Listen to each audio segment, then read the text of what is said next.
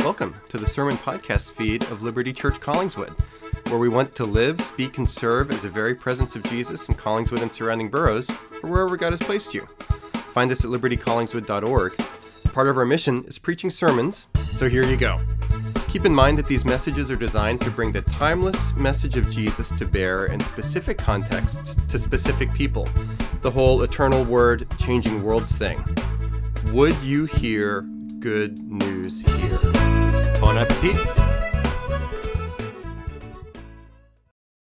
I think I made Jim a little nervous when he asked for my text, and I said, can we put it in the King James? But I have a reason for that, and that is, of all the English translations we still currently use, the King James is the one that was designed to be read out loud. So word choices, phrasing in the King James are sometimes different because language is different, sometimes different because of scholarly decisions, but sometimes different because the people back then who would be using that Bible, most of them could not read. And so the Bible was translated to be read to them. And since I'm reading this to you, and we'll be talking a little bit about kind of how words fit together, I thought I'd start there. And so on page 8, praise ye the Lord. Praise ye the Lord from the heavens. Praise him in the heights. Praise ye him, all his angels. Praise ye him, all his hosts. Praise ye him, sun and moon. Praise him, all ye stars of light. Praise him, ye heavens of heavens, and ye waters that be above the heavens. Let them praise the name of the Lord, for he commanded, and they were created. He hath also established them forever and ever. He hath made a decree which shall not pass. Praise the Lord from the earth, ye dragons and all deeps, fire and hail, snow and vapors, stormy wind fulfilling his word, mountains and all hills, fruitful trees and all cedars, beasts and all cattle, creeping things and flying fowl, kings of the earth and all people, princes and all judges of the earth, both young men and maidens, old men and children. Let them praise the name of the Lord, for his name alone is excellent. His glory is above the earth and heaven. He also exalteth the horn of his people and the praise of all his saints, even of the children of Israel, a people near unto him. Praise ye the Lord. This is the word of the Lord.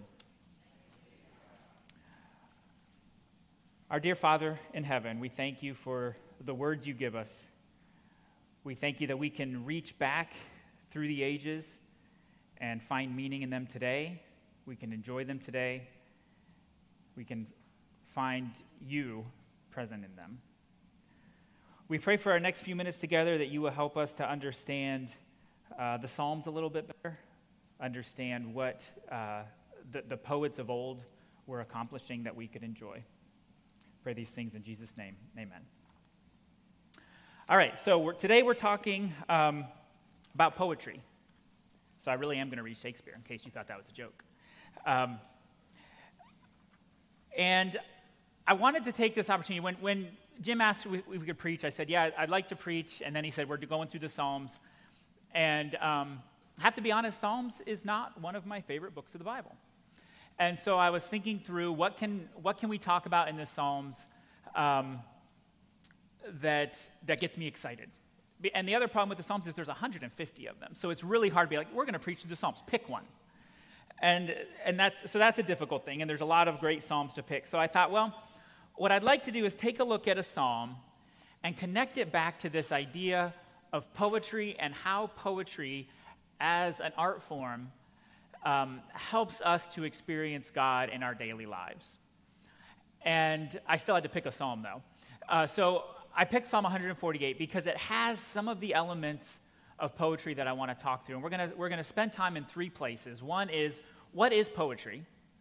And what does it do for us, whether it's secular or sacred poetry? We're going to spend some time talking about specifically the spiritual benefits of poetry. And again, some of that is even for secular poetry, but specifically sacred poetry. And then we'll talk a little bit on the practical side of how do we engage with poetry. That's a little different, hopefully, than our traditional way of trying to dissect it. And there's a danger when you start talking through when you start assigning labels and attaching definitions and that sort of thing, and I compare it to looking at butterflies. You see a butterfly flying around, and it's beautiful, and you want to look at it, you want to watch it. And at some point, you might want to understand a little bit more about how this thing is functioning.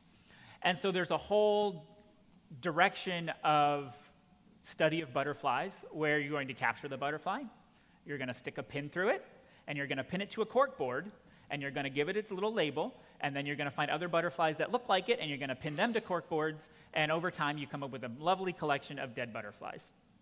And there is value in that, so I'm not saying that we should never do that. But I'm not trying to do that today.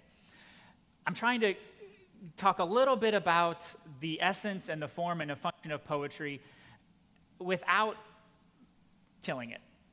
So forgive me if I go a little too far. I don't want to squish a butterfly here, but I do want to try to pull it down and take a look at it and understand what is it that makes something a poem versus a story or a narrative or a collection of words, what we call prose. And at the core, poetry is a language sculpture. It's specifically language that is arranged in such a way that it's trying to provoke emotion. And so if you're reading something and one of the main objectives of that thing is to instill an emotion in you, very likely it's poetry. Now you say, well, wait a minute, there's a lot of prose out there that also instills emotion. I say, yes, there is, and we have a word for that kind of prose. It's poetic. We say, oh, this is poetic. It's prose that has elements of poetry. So what are some of those elements of poetry that instill, how does poetry combine words and combine language in such a way that it provokes an emotion? And then we're going to look at how some of those things play out in Psalm 148. Well, you have structure and symbolism are kind of the basic two things. The structure can be a number of things. Most of us think of a poem, we think of, hey, it rhymes. Not all poems rhyme. We think of poem, we think, okay, there's a rhythm to that poem. Not all poems have rhythm. But most of them have some elements of rhythm or rhyme. Sometimes it's tighter, sometimes it's looser. We're going to look at some examples of that. And so that's kind of the structure of the language. The words are attached to each other in such a way that, like I said, it kind of creates a sculpture. But then symbolism is the other piece, and symbolism can take a couple different forms in poetry. The poem is referring to other things. Some of those things are in the poem, so you see some repetition in poems. That's a form of kind of reference. I'm talking about something, and I'm referring back to that same thing. We saw that in the psalm, and again, I'm going to read it again in a minute, but praise ye him, praise ye him, praise ye him. So you have the poem referring to things in itself. We have the poem referring to other things. Allusion, allegory, metaphor, simile, the whole list of things that poems drop in, and most poems have something in them that are actually describing something from a completely different place, and there's some of that in Psalm 148 as well. And then as a rule, poems are very efficient.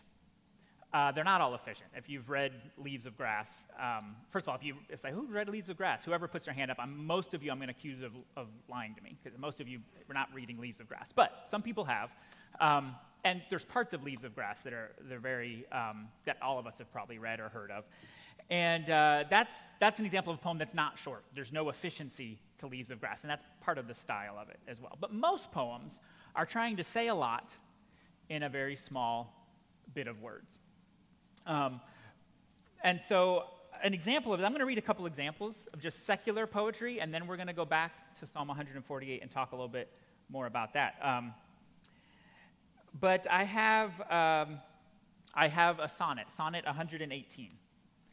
This will sound familiar to most of you. If it doesn't, that's okay.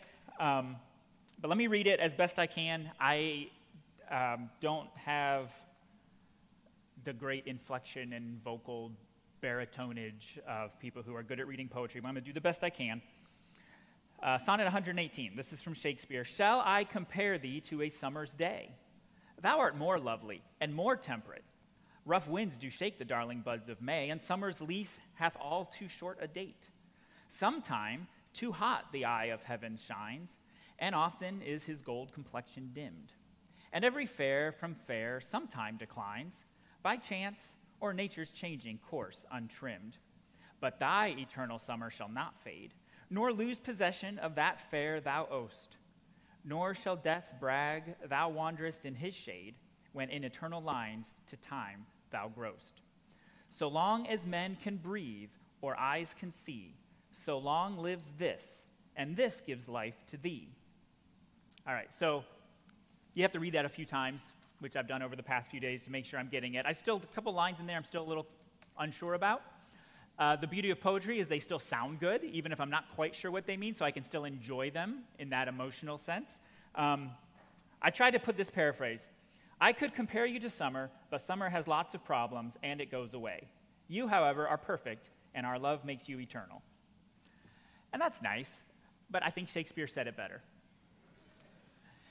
And so we see that in poetry. We see poetry kind of taking big ideas, almost always, and massaging them into ways that seem to pack that emotional punch so that we can enjoy them even if we're not fully ensconced in their meaning. And I was sitting at the pool the other day. I love it when our pool opens.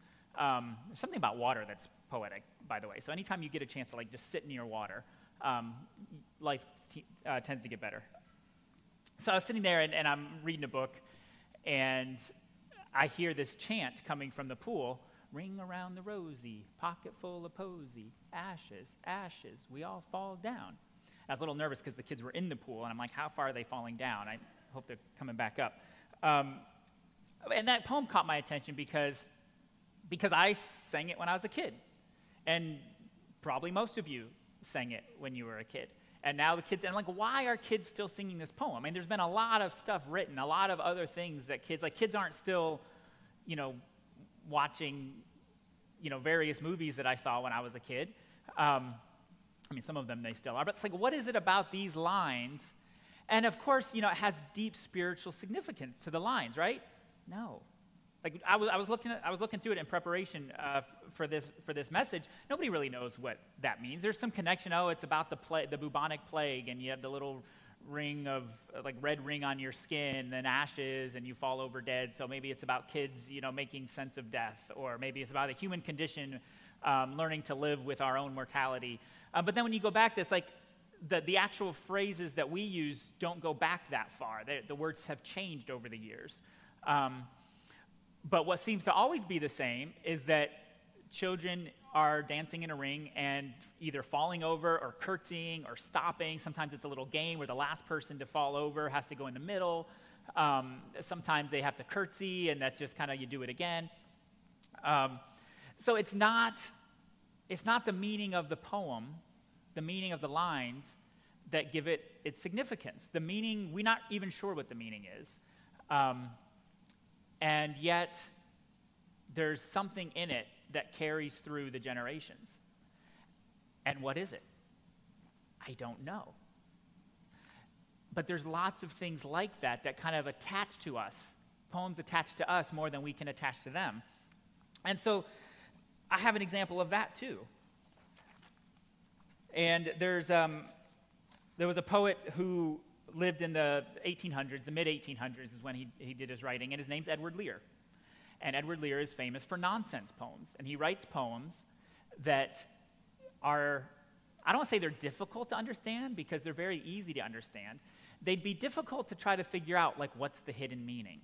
Because Edward Lear wasn't trying to create a hidden meaning. Edward Lear was trying to create a series of sounds that you could enjoy saying together, and little word pictures in there that would be interesting for you. I'm going to read it. I will caution you that modern slang has sort of ingressed into Edward Lear, so he wasn't familiar with all the slang we use today. So I'm just going to read this as written. But listen for the little word pictures, and listen for the flow and the, I'm going to say rhythm, but just listen for the way the words kind of bounce around. The owl and the pussycat went to sea in a beautiful pea-green boat. They took some honey and plenty of money, wrapped up in a 5-pound note. The owl looked up to the stars above and sang to a small guitar, "Oh, lovely pussy, oh, pussy, my love, what a beautiful pussy you are, you are, you are. What a beautiful pussy you are." Pussy said to the owl, "You elegant fowl, how charmingly sweet you sing. Oh, let us be married, too long we have tarried, but what shall we do for a ring?" They sailed away for a year and a day to the land where the bong tree grows. And there in a wood a piggy-wig stood, with a ring at the end of his nose, his nose, his nose, with a ring at the end of his nose. "Dear pig, are you willing to sell for 1 shilling your ring?" Said the piggy, "I will." So they took it away and were married next day by the turkey who lives on the hill. They dined on mince and slices of quince, which they ate with a runcible spoon.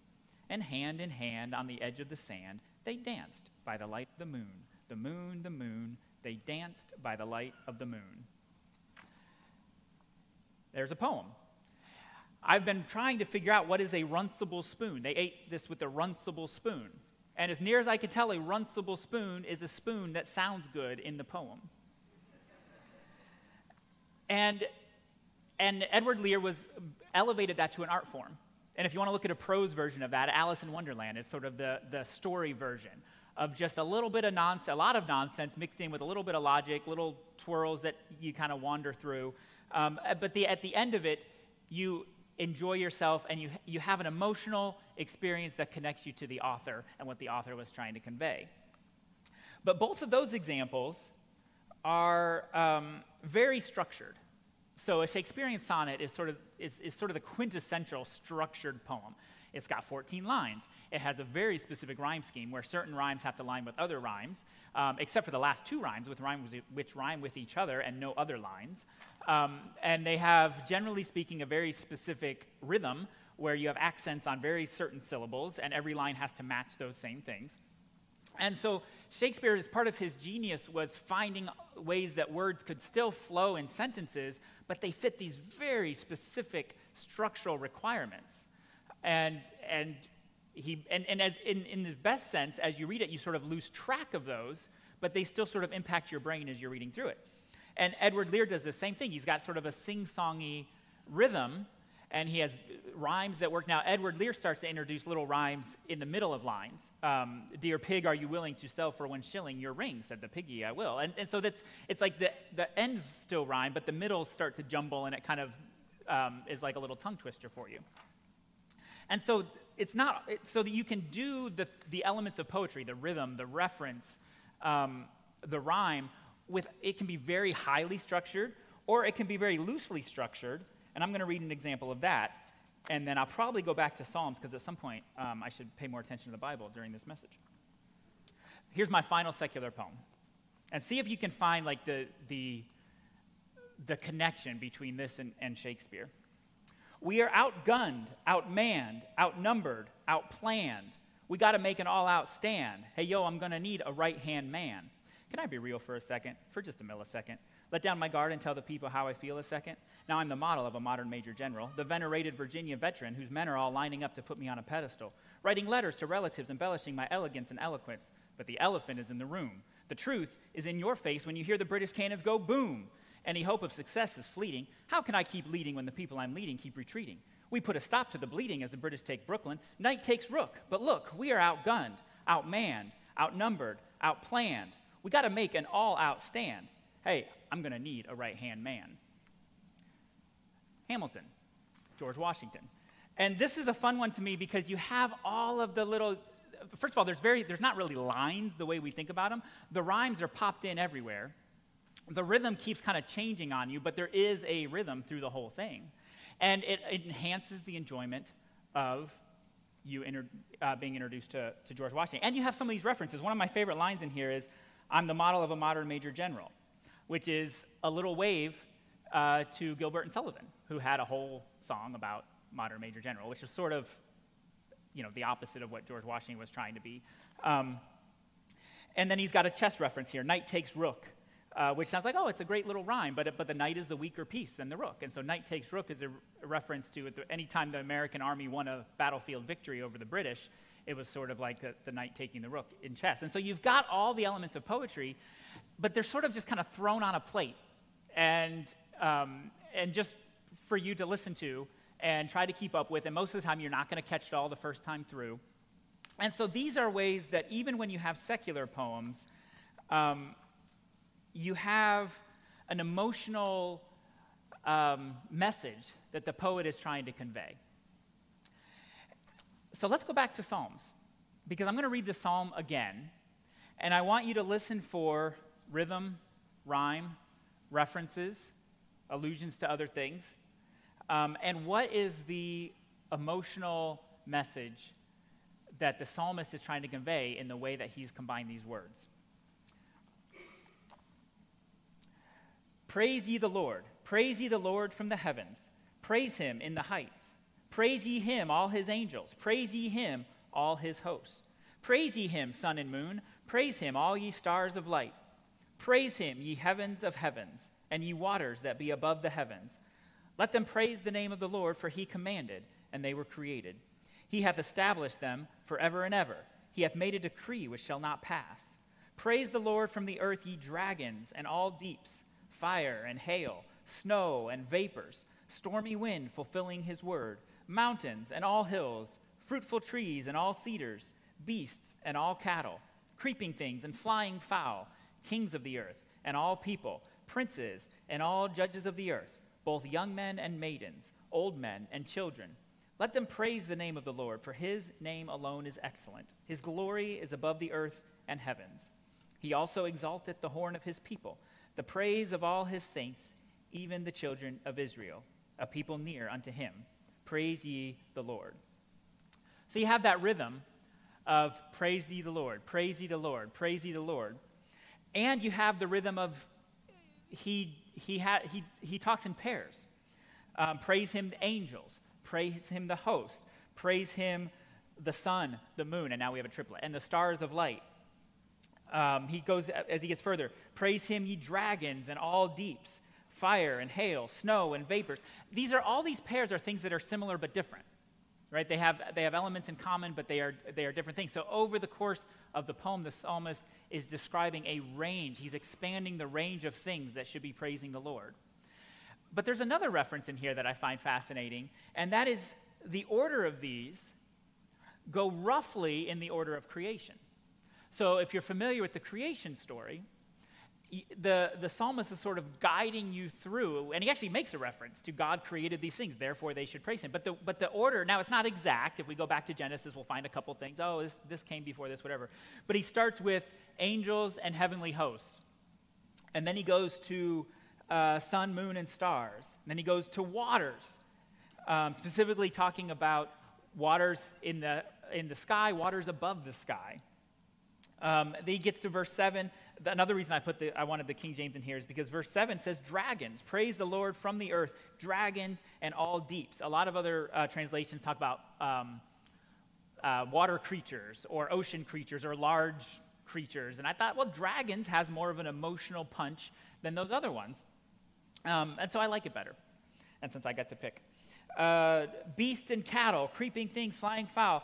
And then, so he's going through the natural kingdom, living things in the natural kingdom, roughly in the order they were created, and then he gets to the kingdom of man and starts going through those. And then he gets to the very end to Israel specifically, which came after all of those things. And so you have that rhythm, that you don't have rhyme. Now, because one of the big handicaps we have when we're looking through the Psalms is they were written in Hebrew. And most of us don't know Hebrew. And so we rely on people who do know Hebrew to go into the Psalms, figure out what's the best way to arrange these words in English so that we can capture some of the same value or some of the same message that the psalmist meant for. And there's different ways to do that. Because you can read, Dante's Inferno is a poem that has been translated a bunch of times. And when you go back through and you look at what's the best translation of Dante's Inferno, you get different answers. Because there's at least three different ways to translate Dante's Inferno. One of them is I want to capture it as directly as I can. I want to go from Italian to English, and I want all the words to match as best they can. And there's value in having a super accurate translation of word for word Dante's Inferno. But you know what? That's not going to have any rhythm to it, and it's not going to have any rhyme to it. But it's going to have the same meaning, the same original meaning that Dante put in. Or you can say, well, it's a poem. I want to write it. I want to translate it as a poem. And I want to have, the interlocking rhyme scheme that Dante had, and I want to have the rhymes, and I want to try to get the meter exactly right. And so you have translations of Dante's Inferno that focused on the poem aspect of it. But they're not as accurate because some of the words, they had to use different words or different ideas a little bit so that they could capture the poetry of Dante's Inferno. But then you'd have a whole third category where Dante's Inferno is actually a story of a journey through hell. And a journey through hell should be terrifying. And in Italian, they tell me, it's terrifying. So how can we capture the emotions that Dante had? How can we capture the pathos and the fear and the grotesqueness of Dante's journey through hell? It would require a whole different translation than either of the other two. And then you might have a fourth way. It's like, I'm going to try to balance all three of those things and come up with something that maybe maybe it's not the most accurate. Maybe it's not the most poetic. Maybe it's not the most descriptive or emotive. But it's going to try to balance all those three things so that you don't need to read three translations. You can just read this one. And so people have taken different, and that's what we see in the Psalms. We see in the Psalms those, at least, like I said, it's at least three different ways of translating things. And I'm going to do something that I probably never do in another sermon, but bear with me. I'm going to read from the Message. I'm not a big fan of the Message for various reasons, but it's not the worst. And when you get to things like poetry, the guy who did the Message was himself a poet.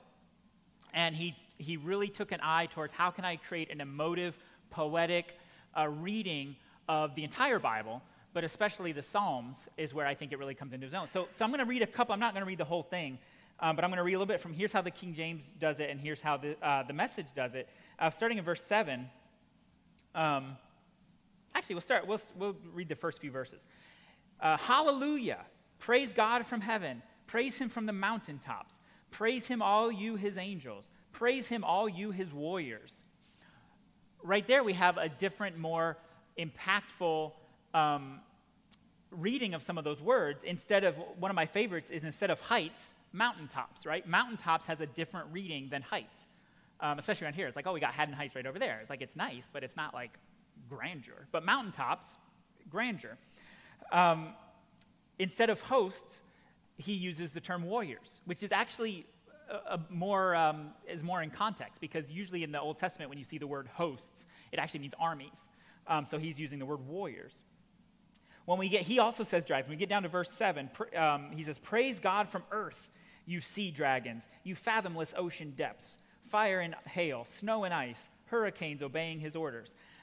That verse 7 and 8 there, a little bit more punch to the language. He talks about sea dragons, but he says fathomless ocean depths, which has a nice little rhythm to it, instead of all you deeps. And he personifies. Instead of saying, praise him, you dragons and all depths, he says, you sea dragons, you fathomless ocean deeps, more like he's talking to the ocean itself.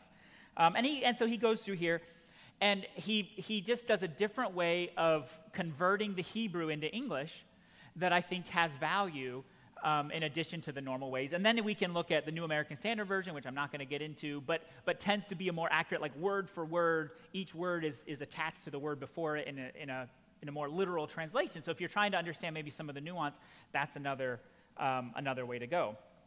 So let me give you three ways to think about, as we go through the Psalms or other sacred poetry, what is it that what's a way for us to engage with it beyond just, I'm going to read it, I'm going to kind of wonder what it means, and then I'm going to read the next one. And I'm going to give you a metaphor that I got from C.S. Lewis, and I'm just going to tell you right now, like none of the stuff I'm talking about today are like ideas that I came up with. They're all things that I like grabbed from other people. So hopefully the order of them is my own, and it's also the least valuable part of what I'm saying. But all the different things I'm taking from other people. And C.S. Lewis had a great metaphor for how to look at poetry. He was actually thinking more about literature in general, but it really works for poetry. And he wrote an essay describing himself in a tool shed. He said, I'm in a tool shed, and there's a crack, like a knot hole in the wall, and light is coming through. So there's a beam of light coming through the tool shed. And there are 3 levels at which you can engage with this beam of light. The first level is that the beam of light illuminates elements of the tool shed, and so you can see the tools you need to get. You can see, do I need to straighten them up? Do I need to clean? So the beam of light has a utilitarian function that now there's light in the shed, and I can work in here and do the things that I need to do. And that's sort of the bottom level And there's nothing wrong with it, but it's also, you're missing a lot if that's how you're engaging, of just like, let's use this for what it can do for me.